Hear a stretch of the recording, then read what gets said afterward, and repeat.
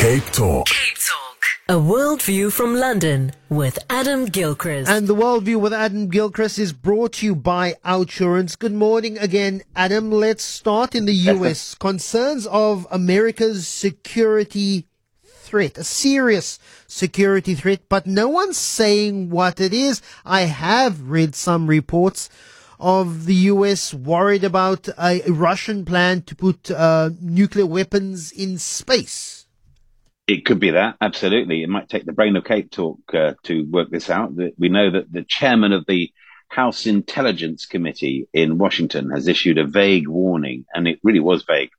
He just talked about a serious national security threat that's facing the United States. Well, there are any number of national security threats, never mind from within, but from without.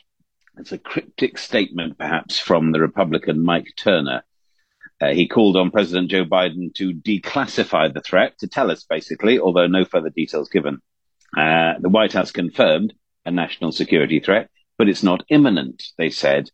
Lawmakers have until today to review the intelligence about this threat.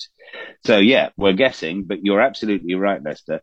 There have been some reports around in the US media and beyond that the warning is related to Russian attempts to develop a space-based anti-satellite nuclear weapon.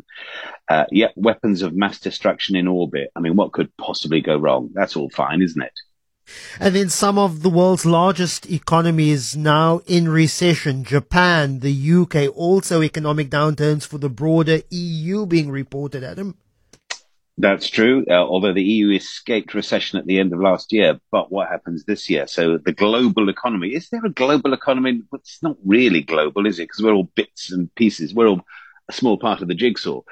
But I guess we're all also interlinked, or most of us are interlinked these days. North Korea and Iran and one or two others, perhaps less so. But the two big indicators of the potential for a global recession, Japan, the world's third largest economy, and the UK, the sixth largest, both officially in recession, 2 quarterly drops. Small ones, admittedly, there are small drops in their economies, but key ones. In fact, Germany now replaces Japan as the world's third biggest economic powerhouse behind the US and China. But even Germany had a 0.4% downturn in its economic output last year. It's predicted that the Eurozone, 27 nations in all, will collectively be in recession at some point this year. And China may be using smoke and mirrors to hide its own potential recession. It's difficult to tell sometimes with the figures, isn't it? It may not add up to anything like 2008, 2009. I'm not sure the International Monetary Fund even has a definition for a global recession. It's a bit woolly, stuff I've seen. But given our interconnectivity, there's obviously an impact, isn't there? And then finally, the Queen of Doomsday, hot tips from a savvy survivalist. Yes, given the first story about a national security threat, the second about global downturns, she might have the right idea. This is a woman called the Queen of Doomsday. She calls herself on TikTok, rather interestingly, she calls herself Charmingly Frugal, CF for short.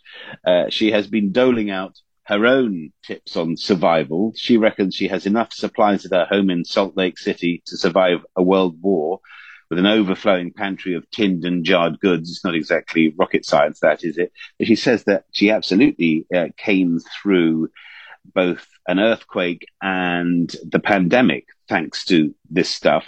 But she says also this is about bulk buying sensible things with long shelf lives, and making sure you've got the right clothes, water purifiers, not just water, because you can look at a large stack of water filling your garage, but how long does it actually last?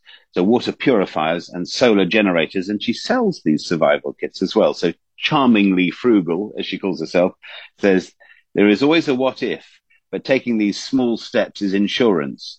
There again, there's the ultimate question: would it be worth surviving if there were World War III?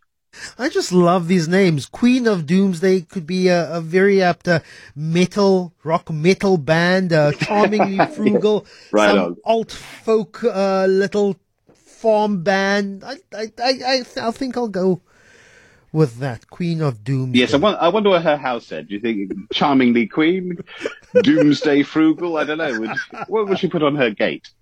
Adam Gilchrist, have a very good weekend. We'll chat to you on Monday, same place, same time, with the World View.